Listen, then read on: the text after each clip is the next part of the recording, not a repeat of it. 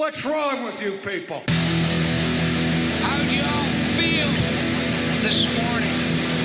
Why do you always make me define what you meant? What? That's how I feel. I don't know why you're clapping. I'm talking about you. Make war! Go to the manual! What do you got for me? Talk to us like an adult. But I'm not going to answer the question until you ask it correctly. Welcome to The Reformatory, a podcast where we pontificate about all things theological, social, and ecumenical in a socially distanced way. My name is Jan Corey. I'm a pastor at King's Cross Church in Kirkland, Washington. And I am Josh Loftus, member at said King's Cross Church in Kirkland, Washington. And Daniel, my friend. Bro, we got to get more creative with your intro, dude. Well, you like, it's hard to keep up with what you do. Like big 50-cent words, like that's true. You're the anchor. You stabilize us. I bring us back to center. I bring us back fair. to where I'm not that smart, Daniel. Oh, Daniel, happy Blueberry Pie Day. Nasty. Yeah, I'm not a big fan of that. Is there another option? National Superhero Day. Dude, way better. Okay. All right. I wasn't sure. I took a risk on the blueberry. Wasn't sure where you landed on that. But okay, we'll go with Happy Superhero Day. Defining question. Yes. DC or Marvel? DC. No question. All whatsoever. the way. All the way. Yeah. All the way. Better characters, better storylines. It's darker, it's grittier, the comics are better, and they don't have Captain Marvel. So But they we go. have Thor. Yeah, Thor's pretty awesome. If I could take any superhero from Marvel and bring them over to DC, it would be Thor. Who would you kick off the DC team and send? Oh boy, that's hard. If I could kick anybody off the DC team. Is the Green Lantern over on the DC team? He is. He's Green dumb. Lantern. Get rid of him. What? You're not a Green Lantern? Dude, Green Lantern's dope, dude. He's stupid. So good. Okay. Get over there with the spider guy. You know what? As much, yeah, that's pretty bad. I would probably kick out like one of the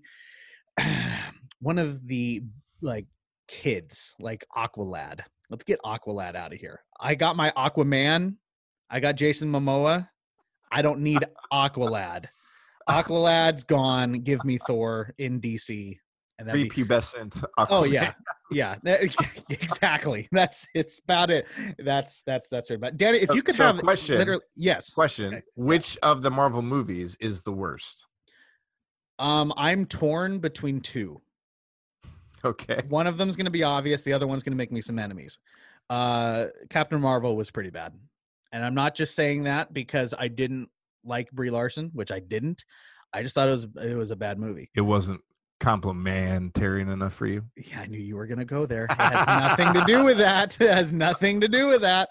Sure, I just find her incredibly annoying and not that great of an actress. Need a woman to she was one dimension the entire time. Like there was no character development whatsoever with Captain Marvel. Okay, compare the story. Compare the origin story of Captain Marvel with any of the other superheroes in Marvel. Iron Man, Captain America, Thor. Her development was one-dimensional the entire way. All the others are way more interesting. So what's the other bad movie? Civil War. I can't stand Civil War because Dude, how is it not like Thor Dark World? I will watch Dark World over Civil War. Even though, yes, Thor Dark World is the least good of the Thor trilogy. Ragnarok being the first, Thor 1 being the second. Dude, Civil War, I can't stand the whole relationship between Captain America. It's the Hobbit and you're like, guys, Bucky. Just be friends. I can't. No. The Captain America Iron Man thing was fine. By the way, Team Iron Man all the way. It's the whole Captain America and Bucky thing. He's going to this bromance. Dude, drives it was me a weird insane. Bromance. Yes. He throws everything away for this one phrase. Like, I can't leave Bucky. It's like everything you do is for this one dude. You just won me over. I'm with you. I can't. The whole like Bucky. Yes, I know. No, I'm with you. I know. How about you, man? What's the worst Marvel movie am I allowed to go back to the Toby, what's his name? You're gonna original take it. You're gonna Spider-Man? like Sam Raimi. You're gonna do Spider-Man 3, like him dancing down the road. Yes, where he's emo. Yeah, that's pretty bad. Worst ever. I don't think that's that's technically not in the. It's not in the cinematic so universe. I'll go Marvel Thor: movie. Dark World, and actually, I'm with you on the Captain Marvel. I wasn't hip on it. If you could have any superhero powers, who are you taking? Like powers, or just like be that person? Because if it's be that person, it'd be Thor all the way. Okay, yeah, you can go Thor. There you go. How about you? Oh, dude, I'm going Batman. You want to be rich? 7 days a week and twice on Sunday. Yeah. It's your superhero power. I'm rich. I'm rich, and I have a really smart brain and cool cars. Yeah, I'll take Batman. You just want the servant. That's all you want. Like, he has someone who is serving him. I want Alfred, dude. Like, who doesn't want? I want the Michael Caine version of Alfred. Dude, that's all you want. With me all the time. I would love it. I would love it. Oh, Daniel, what are we talking about today, man? Yeah, talking about biblical counseling, helping biblical counseling, change. Right. So biblical counseling, or otherwise known as nouthetic counseling, it's that branch of counseling that is biblical in that the source of the counseling is Scripture and Scripture alone. Why do they call it nouthetic? Like, so nouthetic. That sounds like synthetic, but newer. So nouthetic comes from a Greek word to encourage, admonish, or confront. It basically means that when we look into Scripture, we are using Scripture and the Scripture alone, the authority of Scripture, as the backing, as the authority, as the source of our counseling. It is to encourage, equip, and to confront whatever it is that we are dealing with from Scripture and Scripture alone. It's always important to define terms. It's always important to lay a foundation, a theological foundation, when you're talking about things of this nature. We did it with Calvinism. We did it with the solas. And I think we'd be remiss to lay some foundation if we didn't lay some foundation even for this topic. So I think what's important to remember when we're talking about the topic of biblical counseling and how we engage in people's issues, engage with people's problems biblically, we can't forget some of the foundation that you and I have already laid on this podcast, or at least we tried to lay. One being the depravity of man, total depravity, and the sufficiency of Scripture. Can you think of any others that you want to hammer out? Because I think in my mind, those are really two of the most important doctrines to remember when talking about counseling and how to help people. Yeah, I mean, those are the big ones. So if you think of counseling as helping people change or grow, or within the way that we would talk about it from a like biblical theological word, to be sanctification.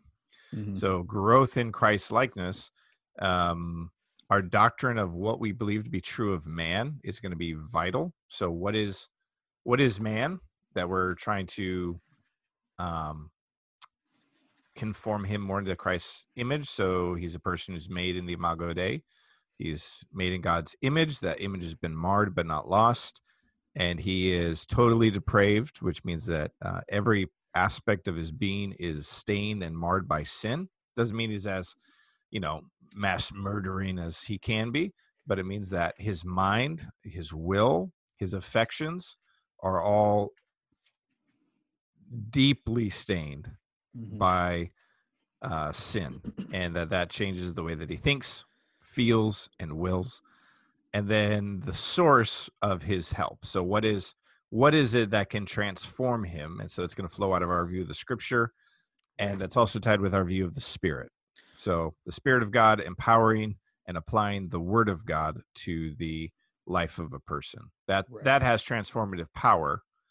And those are the big ones. There are other aspects that comes in our view of grace, our view of forgiveness, and all those things come in. Sure. But the big ones are, what is man? He's a totally depraved creature that was made in God's image. And what is the source of truth and help? Well, that's the Word of God empowered by the Spirit of God. Right. So as we're talking about this, we really want to make sure that that is the lens in which we are looking and interacting with the concept of biblical counseling, is that we are not abandoning the truth of sola scriptura. If you listened to us for a while, you know when we covered that, the word of God is authoritative, it's inerrant, and it's sufficient, meaning that it is completely capable of handling anything that is thrown at it. Basically, it is able to be applied perfectly to our lives through the work of the Holy Spirit. We need to understand that we can't check those truths out at the door. Yeah. When we begin to talk about real issues that people go through, we can't allow our theology simply to be academic. Our theology must have a practical aspect, a practical implication. Our orthodoxy must affect our orthopraxy in order to show that we actually believe it. So we're going to be looking at biblical counseling and other forms of counseling as well through the lens of the truths that we know from Scripture that we aren't going to throw away. So with that being said, I would also caveat that, yes, this is a topic that is highly debated. It is not our intention to be mean. It's not our intention to frustrate anyone, but we have the conviction. You want to frustrate people? Well, I would say that's not my goal. It's going to happen. Yeah, okay, that's fair. It's not my goal.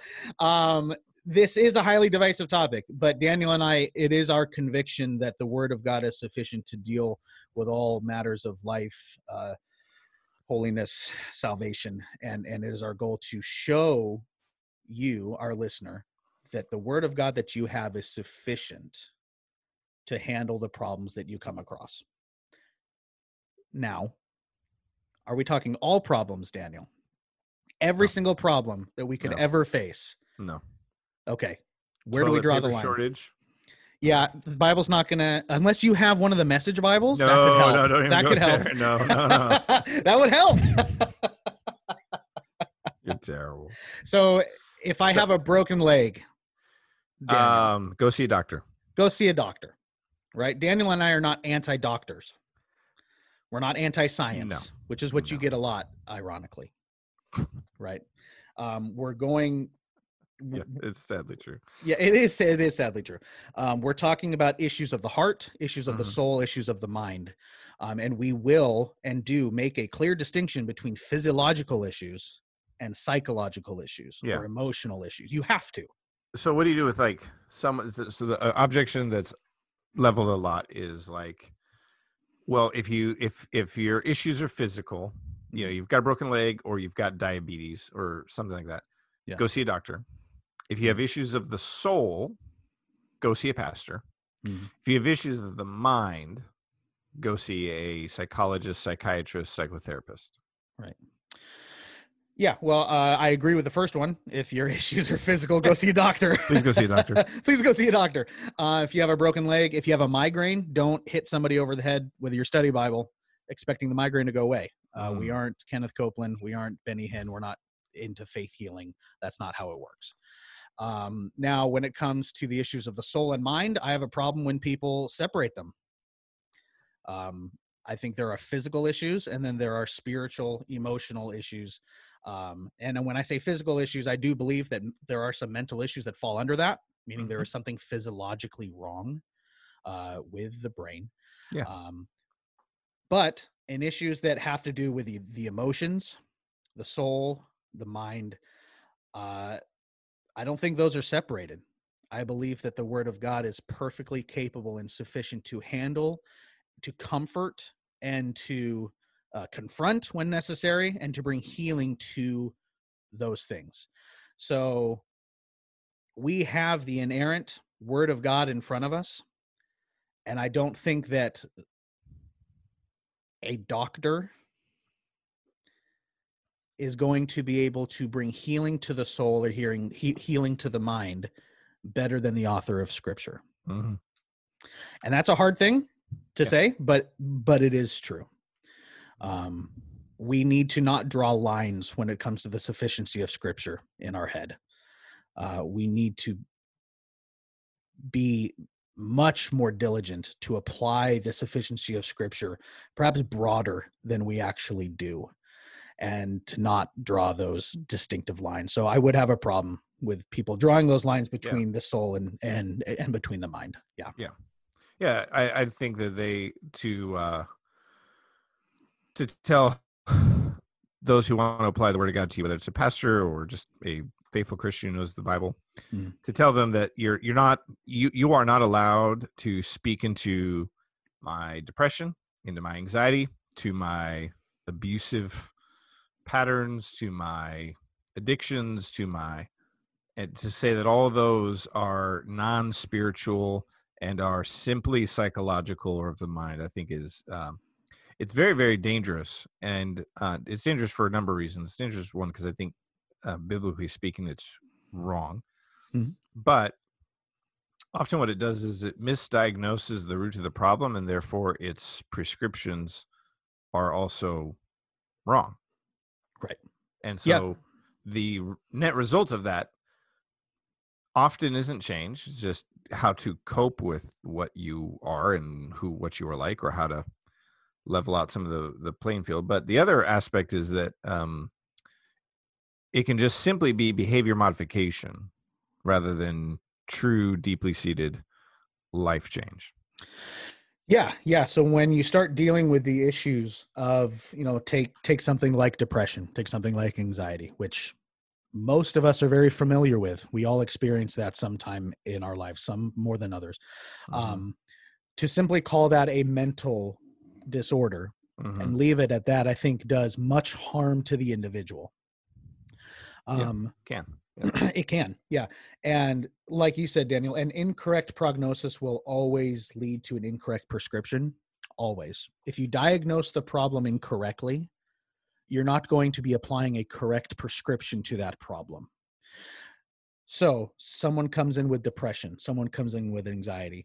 The biblical counselor will look at that anxiety and that depression not as the problem itself. And that's where it differs. That's where biblical counseling differs from regular psychological counseling and integration, which is a mix of, Christian counseling, classically known as Christian counseling. Spoiler for people out there, Christian counseling does not mean biblical counseling. It's sad to me we have to make that distinction, but if someone says they are a Christian counselor, you have to do a little bit more digging into actually what that means. Some people think Christian counseling is just, it means that you're a Christian and you counsel. That's not exactly what it means. It means that it is Freudianistic psychology with Bible sprinkled in. And again, that's hard, but that is what it is. So what integration and what psychology will look at, they will look at the anxiety and they will look at the depression as the problem itself. Let's do what we can to take care of the depression. Let's make you not depressed. Let's make you not anxious. And what happens often is you get a lot of, like you said, Daniel, a lot of behavior modification. Medication comes in to play a lot with that. And the goal is to get rid of the anxiety, get rid of the depression. That's the goal of the counseling. Whereas biblical counseling, again, going off of our lens, what we know about man, what we know about scriptures, we see the anxiety or the depression as a symptom of a greater problem. Your body's waving a red flag saying there's something wrong here. And that causes us then to dig deeper, go under the surface of the problem to see what is causing the issue. And that's what biblical counseling does. That's what the scripture does, is it gets to the heart of the man. It gets to the heart of the woman. It gets to the heart of the issue. Yeah. To identify, okay, what is causing the problem? Sometimes it's sin. Sometimes it's not. And but what the word of God does is it doesn't just stop at the surface level. If it gets rid of the depression, that's not the goal. That is a fantastic byproduct of the goal, which is ultimately to get the individual into a closer and more beneficial relationship with Jesus Christ through the gospel and through the scriptures. And it's one of you said it addresses the heart, which is the reason why we would reject the systems of psychology and psychotherapy. They start off with a flawed view of man, and therefore a flawed view of what the actual issue is. So they're varying forms of, depending on the system, they're going to say that the problem is not that man is a sinful fallen creature whose heart is a factory of idols, who perpetually rebels against his creator God and chases and tries to fit or tries to receive from idols what only God can give, and then all of the problems that ensue from idolatry. What they're going to say is that the issue is environmental. Like, so you were raised in a house like this.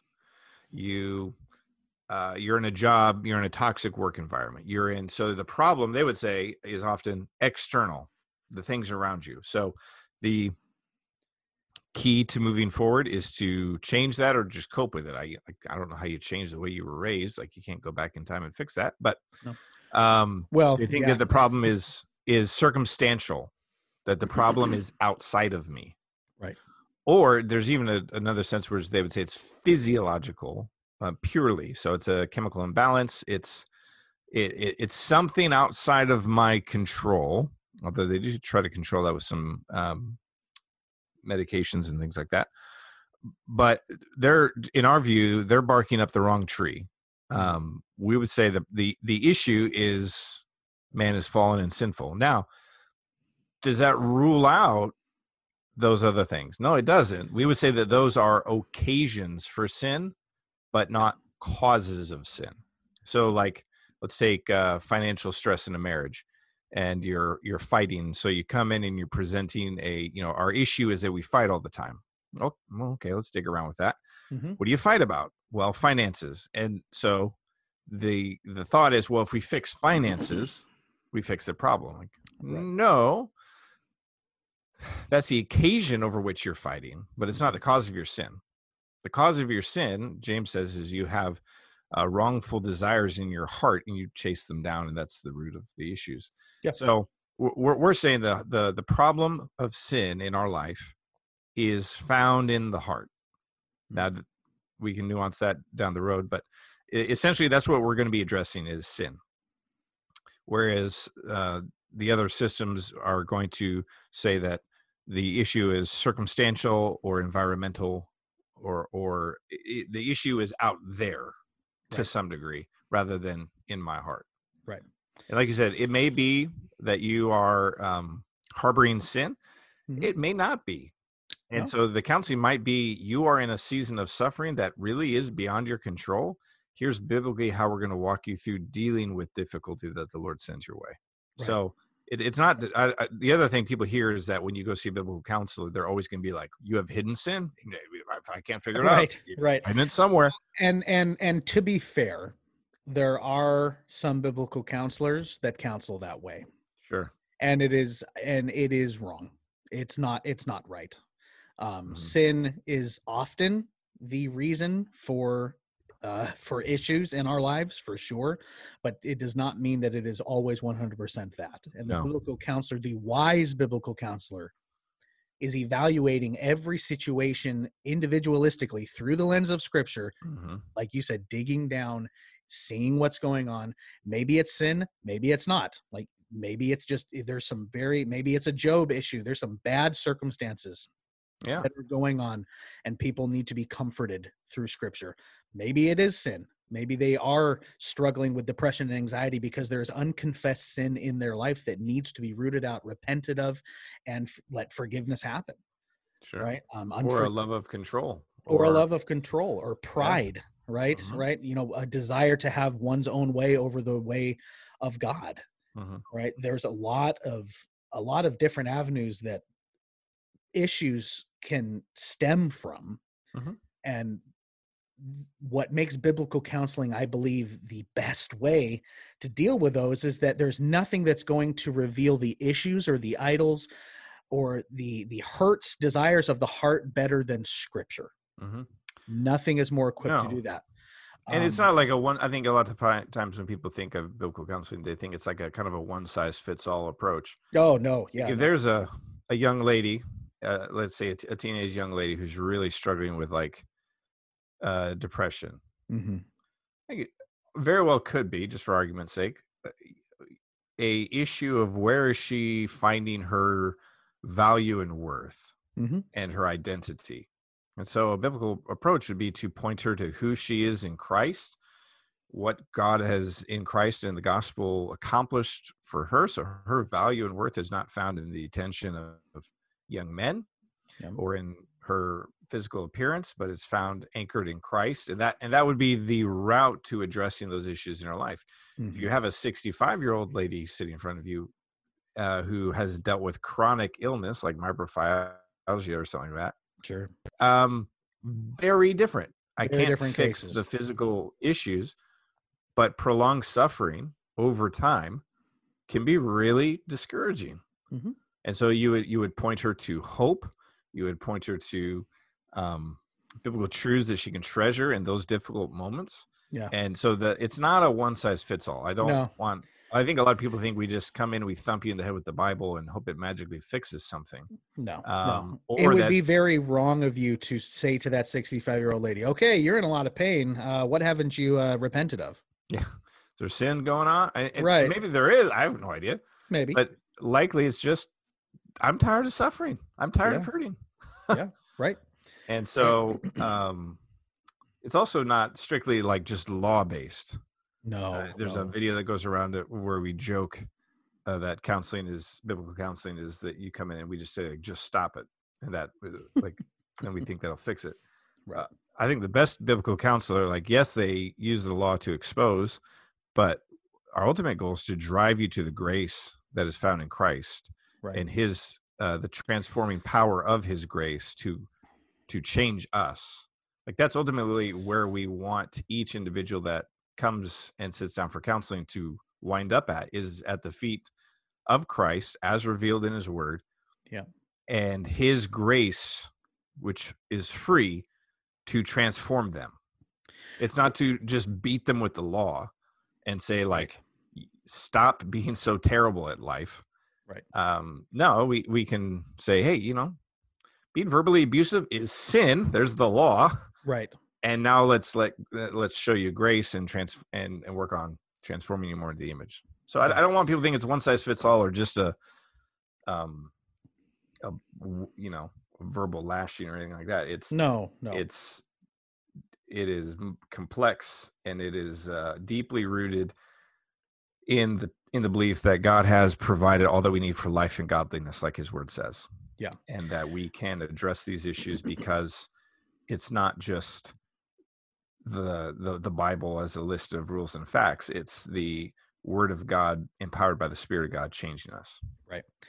Yeah, no, that's exactly right. And it's because of that we need to remember, biblical counselors need to remember, and anybody that is at all engaging in any type of exhortation or encouragement from Scripture, right?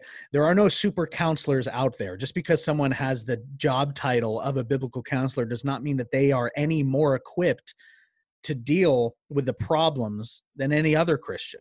What equips the biblical counselor is the Holy Spirit through the sufficiency of Scripture. That is what makes the biblical counseling effective. It's not the prowess or the education or the effectiveness or the fluency of the counselor, because we are no different than the individual sitting on the other side of our desk or sitting in our living room or at our dining table. By the grace of God, there go we. We are simply beggars showing other beggars where to find bread. So we need to understand that this power, this transformating power. Transformative. Thank you. Or transforming. Transforming. I combined the two. Did you see what I did there? I created a new word. That was pretty good. This transforming power is found in Scripture through the Holy Spirit. So, with that being said, we must understand that all good biblical counseling, if you want to be a good biblical counselor, if you want it to be effective, it must be evangelical first. Because the truths that we are going to be giving through Scripture must have the Holy Spirit there in order to interpret and apply.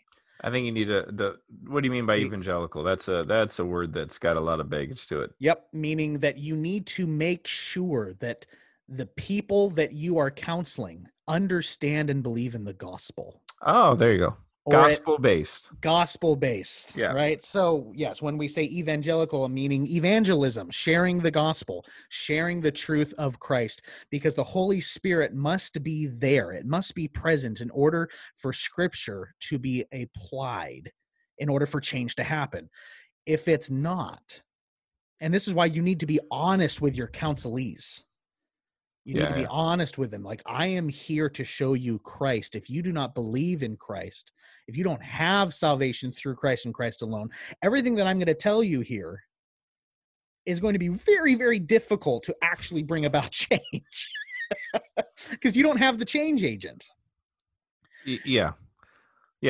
They need to be, it is, and again, that might sound harsh. It's not, it's pointing them to the one who can raise the spiritual dead and transform us more into his likeness and image. So trying to get someone to experience true, genuine, transformative change. And by change, what we mean is Christ likeness. Right. Christ likeness, true Christ likeness.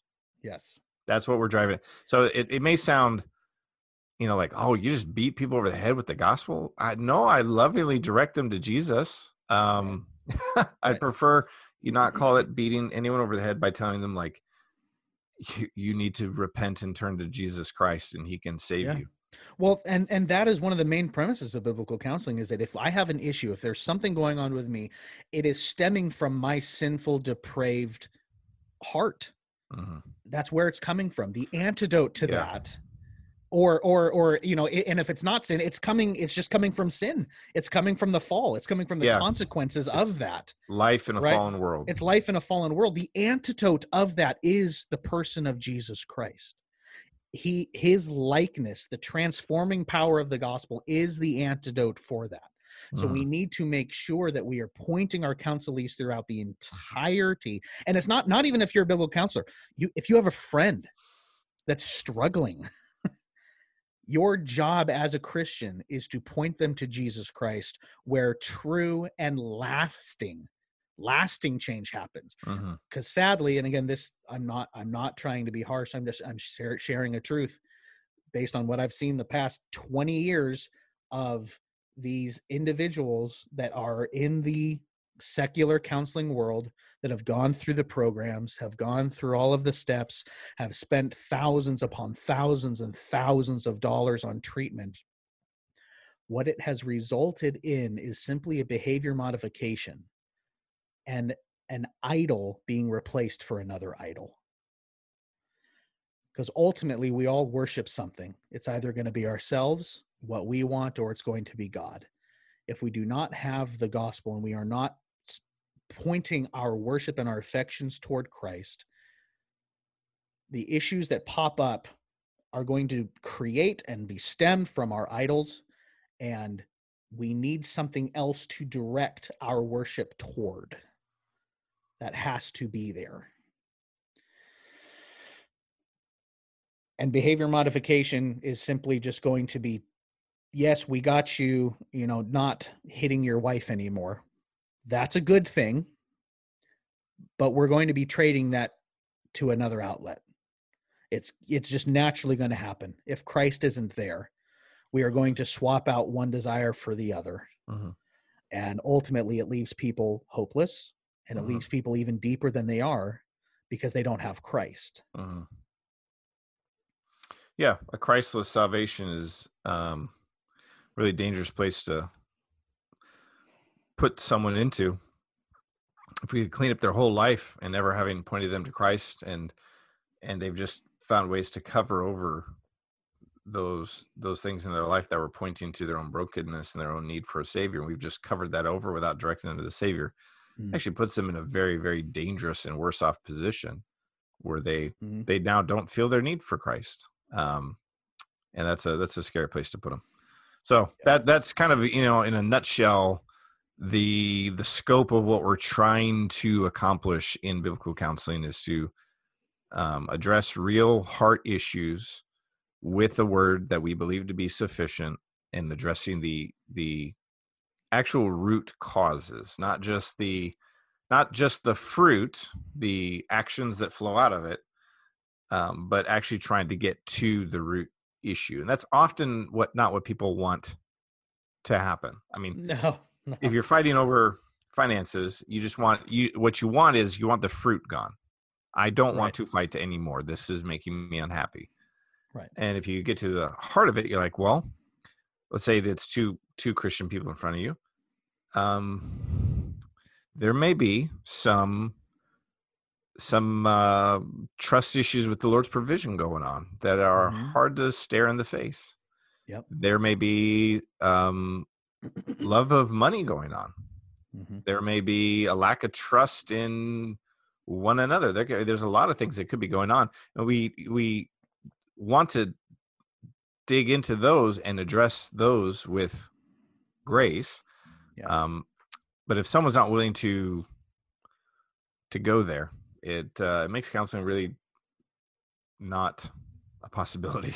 I was going to say, it makes counseling hard. If you're not willing to admit at the beginning, I'm a broken person in need of God's grace, and I need to change. I'm not perfect yet. If you're not willing to start there, it's rough. Yeah. No, biblical counseling, good biblical counseling is very intrusive, and it's meant to be, because the gospel is intrusive and it's meant to be. If we're going to be changed individuals, if we are going to actually believe in this process called sanctification, the process of becoming more like Christ, then something needs to be put to death. Our flesh needs to be removed in order for Christ to take over that spot. And that's what biblical counseling does. We aren't interested in simply putting Band-Aids on cancer. We don't want to just cover it over and, okay, look, you're not depressed anymore because we gave you, this medication and this medication, and you practice meditation 3 times a day. Boom, you're not depressed anymore. Problem solved. No, I'm sorry, it's not. The symptoms are gone, but the thing that was causing the issue is still there. And the only thing that's going to fix that, the only thing that's going to properly identify that, is the Word of God. And that's ultimately what biblical counseling is about. That's why we think it's the best practice when it comes to dealing with people and the problems that they face. Absolutely. Yep. Good introduction. Yeah, I feel like we're going to probably have at least one more part on this. Daniel's giving me the eyebrows. I want 3 parts, but I'm really going to try to. You told me on Marco that you would jump at the chance at 5. Well, yeah, of course. I mean, this entire podcast could easily become a biblical counseling podcast because we both fun fact, Daniel and I met at a biblical counseling conference. And Josh hated me. Hate's strong. I just thought you didn't like me. You were really standoffish. Yeah. Like we introduced. Maybe it was just the introverted side of you. I'm not an introvert. Yeah. No. Okay. It was your sweatpants that offended me. I wasn't wearing sweatpants then. You were wearing sweatpants. Was I? Yes, you were. Okay, all right, 5. You're actually wearing almost the same thing you're wearing right now. Shut up. Why you got to call me out like that? Hey, whatever. I'll give you this, Josh. You're consistent. Hey, you know what? Consistency is important. So, but I did want to point out to our listeners who maybe don't know. Yep. Josh, you've got some background in counseling. Yeah. And you've seen counseling not just in like the cute little like office where it's like, oh, hey, we've had a few tiffs and help us work out. What is your give just a brief little snapshot of maybe the ranch, if that's appropriate to just share that, like you've been in the trenches when it comes to this stuff.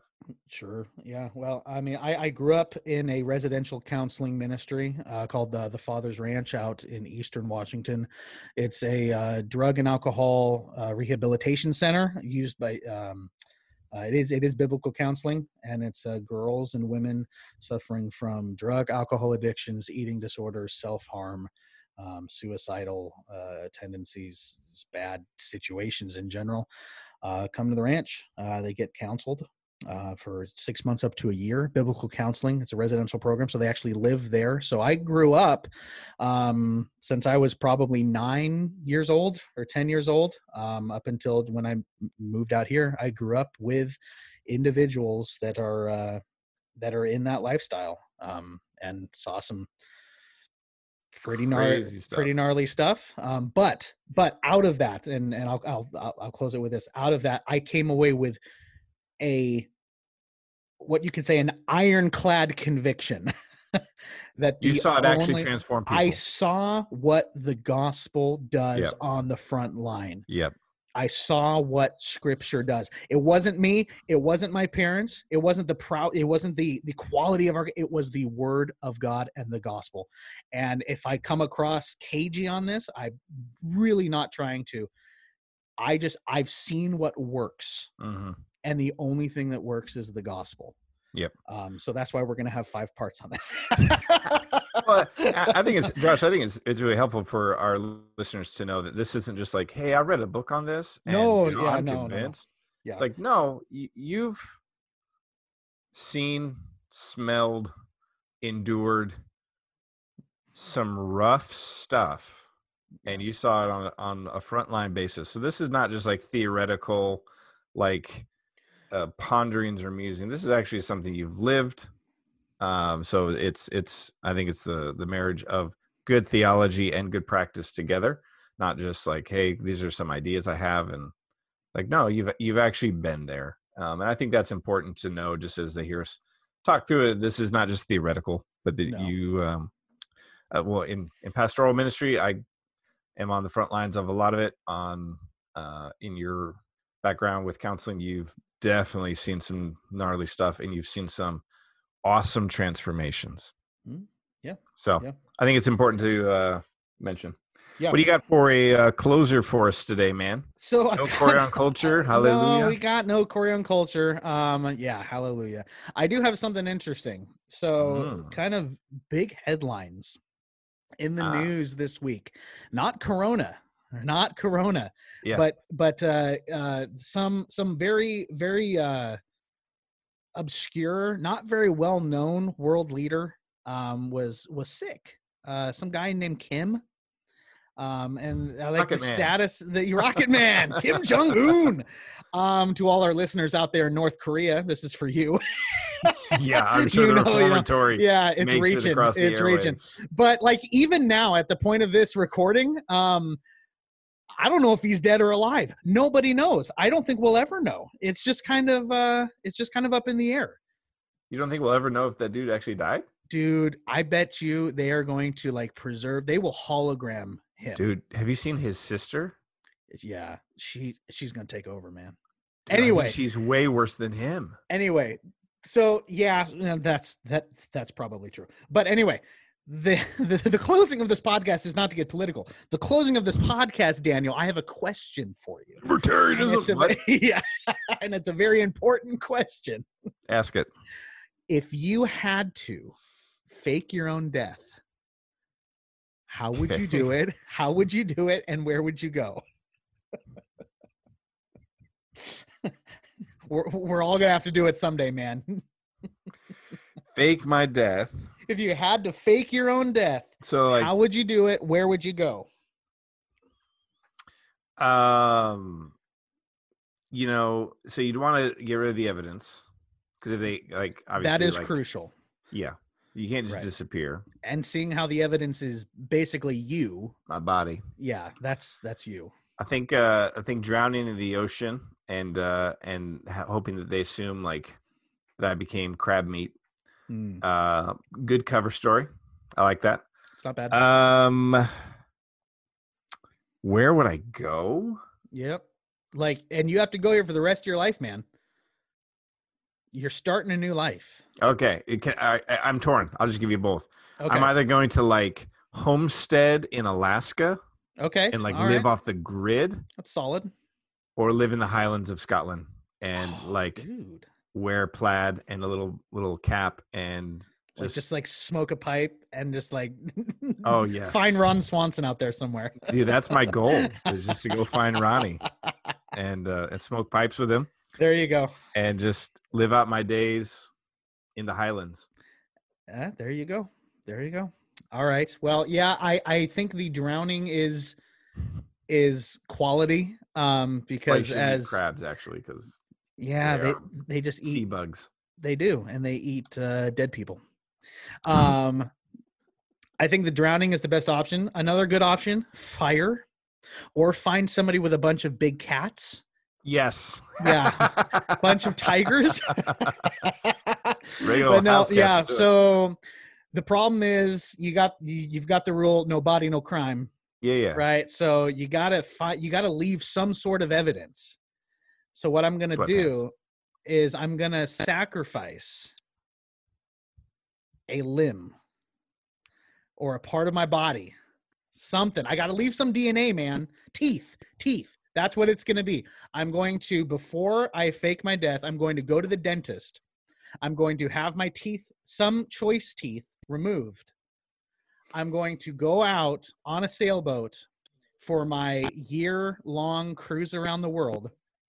I'm going to skirt next to the Bermuda Triangle. And we all know what happens to the Bermuda Triangle. I'm going to pretend I die. I'm going to leave my teeth somewhere just for good measure, and then I am hop skipping and jumping it to Norway, Loftus, Norway, where I will retire as mayor of my town. Like a little fishing village where you eat lutefisk? Dude, Loftus, Norway is a little fishing village on the coast of Norway. It's the most beautiful place on earth, and I will retire there. Would you eat lutefisk? I would try it. I feel like if you're going to eat lutefisk anywhere, it's going to be like fresh. That's fair. Yeah, it's fresh, right off the water, crisp and cold.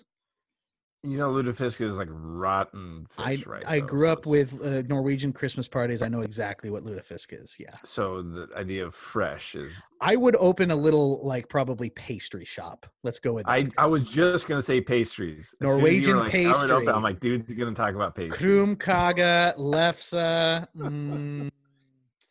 All righty. That's the plan, man. Well, that's that wasn't a morbid ending to the show at all. Not at all. I feel like I need some biblical counseling after that topic. Well, you can follow us on all sociable devices. Sociable devices. Yeah, that's right. You here? How about? I'll take Instant Granules. Facebook. And please do us a favor. We have a contest out. Well, it's not really a contest. I need your questions. Next podcast, we are asking Daniel questions about culture. It's a custom quiz that I need questions for. If you can think of a question that most people know the answer to, but you don't think Daniel does, send it over. We're talking to you, Mr. Worley. Yeah, he already sent me 3 or 4. Oh. So I'm cutting him off because at this point it's going to be Corey, and then our producer Chan sent me 3,000 of them. So that's be good. Follow us on Patreon, please. It takes money to do this podcast. Send us a review on iTunes. Helps get this podcast out in front of more people. Thank you for joining us on this ep of the Reformatory, and we'll see you next time for part 2 of Biblical Counseling. Out. Bye.